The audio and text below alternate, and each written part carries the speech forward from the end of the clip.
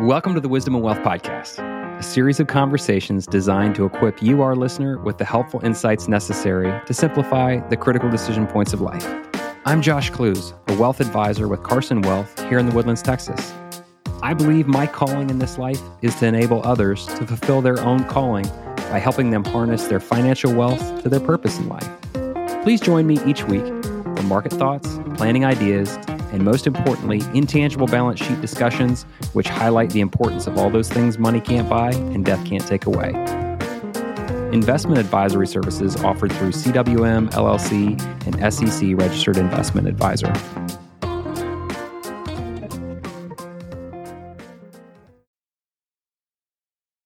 Hello and welcome in again to the Wisdom and Wealth Podcast.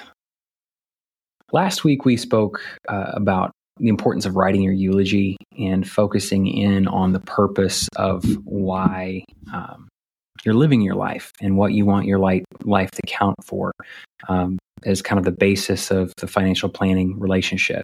Often we get bogged down in the minutia of the numbers and miss the forest for the trees. This week, I want to walk through further questions that I believe that is helpful for clients and prospects to walk through as they go through the financial planning process. So I'm going to use these three questions that are brought to me and I discovered from a man by the name of George Kinder. I find that they're very helpful. They're very clarifying. And to a degree, they also they sting just a little bit. And maybe I'll walk you through just, kind of my personal vantage point a little bit as well. But the three questions begin like this. The first question asks the simple question of, hey, if money were not an option, what would you do? How would you spend your time? What would you do with your life? If you didn't have to work a job or work at a business for money, and you could be an absentee owner, fill in the blank however you want to arrive there, but how would you live your life differently? What would you do? And I like this question because it strikes at the essence and the core of the fact that time is our most precious resource, and we want that time to be meaningful. One of the hardest things for me personally to witness in the financial planning arrangement is if somebody doesn't enjoy what they do. And I say that because for me personally, I've lived it to a degree in a previous life. I had an amazing experience as an infantry officer straight out of college. I enjoyed that job a great deal and that calling a great deal. But I struggled once I left the military with kind of a sense of unease. I didn't really think that I was doing what I was supposed to be doing on this earth. I felt that there was something else that I was supposed to be doing. And when I answered this question, I came down to just a few basic realities, a few basic, thoughts that stuck with me. As far as like what do I want more than anything? And first and foremost, it was meaningful work. I want to be able to invest my time in something that I know for a fact I was called to do. That was the genesis of me getting an MBA, me seeking out avenues and roads into the wealth management and financial planning space. I'm so glad that I did that. I'm so glad that I answered that question.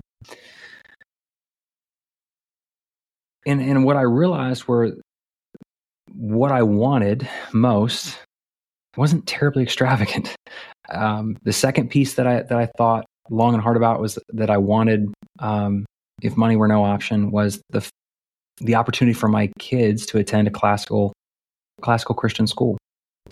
By most people's standards, it's not a big deal, but for me, classical education was a way in which I experienced the world from a different window. I saw things that I'd never seen before. And I enjoyed that process, even though I was only in it for a small time in college, to a great degree. I had enough of a taste of that form of education that I wanted that education for my children, very much so. this led us down a path of starting a private classical Christian school. I can remember the first time I first prayed about it openly with my wife, and I remember I wouldn't recommend that you do that out of the blue, because my wife literally looked to me and said, "Which wife are you planning on doing this with?" She's joking, of course, and we laugh about it to this day. But those were some of the things that meant a lot to me at the time when I answered those questions. And the beauty of this question is that as you move through life, it's going to change and it's going to alter just a little bit. Moving forward, the next question that Kinder asks folks to walk through is, I need you to imagine for a minute that you're in the doctor's office and he sits you down and he says, "Hey, I have bad news. You have 10 years left to live." Now, as morbid as that may seem, the purpose of the question is, how are you going to live those remaining 10 years? What are you going to do? What are some of the things that you need to make sure that you do now that your time is compressed on this earth? The beauty about urgency is that it brings things to the top. It forces you to prioritize what is most meaningful to you and what is most impactful to you. And I pray that if you're listening to this, you never have to endure that conversation. However, the framework is incredibly helpful. It's clarifying. The next question, I'm sorry to not let you off the hook, because it's even more morbid than the first. It says, that imagine that rather than the doctor walking in and saying you've got 10 years to live, he says, "Hey, you've got 3 to 6 months to live."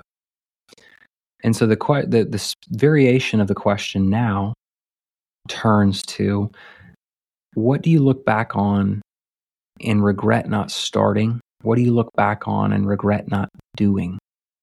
What are the things that you look back on and say, I really wish I would have invested in this relationship. I really wish I would have invested in this company with my time. I really wish I would have invested more in this area of my community. What are the things that you look back on and, due to other constraints and other things going on, you just said, I'll get to that later, and you never did? The other aspect of this is, when you look forward, you say, okay, what are the things that, if that were to happen, God forbid, that I would miss out on and feel like I'd missed out on going forward? What are those events going forward that you want to be there for? I have 4 kids, and that comes to mind, right away, right?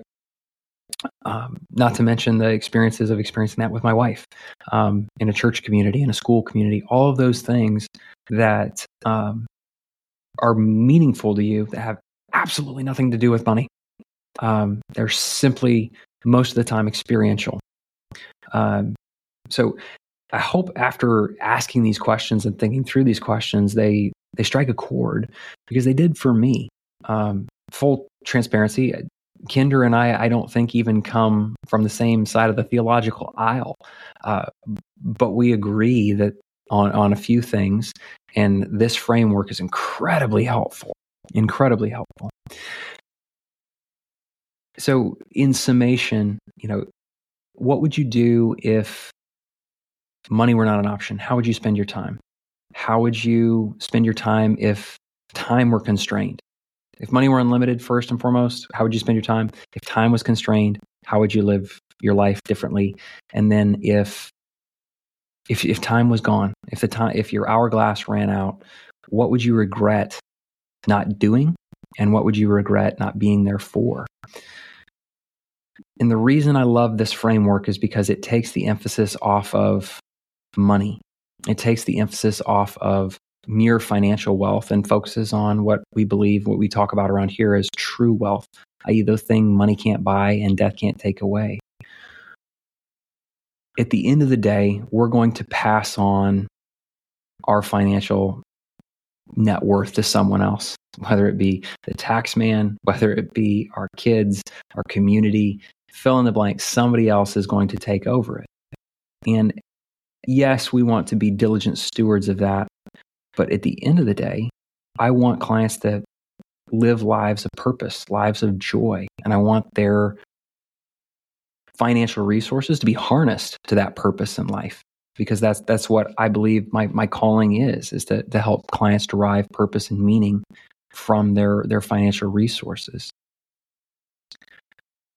I hope this has been helpful for you. I hope that this helps give you a flavor of how we approach investment management, not to mention financial planning. We don't simply want to be slaves to numbers. And one of the things that I also want this to be informative in is I think sometimes clients come to the financial planning desk and they say, I don't want you to know a lot about me personally. I just want you to figure out how to get me cash flow. And in reality, they're not quite comfortable coming to the table in full transparency and saying, hey, this is what I really want. And I think it may be because it's a type of defense mechanism. They're afraid of being told no or feeling inadequate in that moment. But if you come to the table fully transparent, if you come to the table saying, hey, I'm going to go ahead and speak into existence the things that I would like to see different about my future, about my family, the ways in which I want to invest the time that I've been given, and the ways in which I want our financial resources to support that time, that is going to cement itself in the back of my brain at every turn as we invest going forward. And I'm going to like the questions that you ask, the things that you ask are going to drive me nuts until I can figure out a way to support them. And sometimes it's not even that financially unfeasible. We've just built up in our minds that, oh, well, that'll never happen. That's something that just doesn't apply to me. When in all reality, it actually does. So I think this is a good stopping point for now. But again, think through that framework. I think it's helpful. Bring it out, dust it off every year or so, and ask yourself, how has your perspective changed over time? Thank you again for your time. If I may ask, please like and rate the podcast, as that helps us serve and reach additional listeners. And as always, know that we're wishing you and your family continued truth, beauty, and goodness on the road ahead. Have a great day.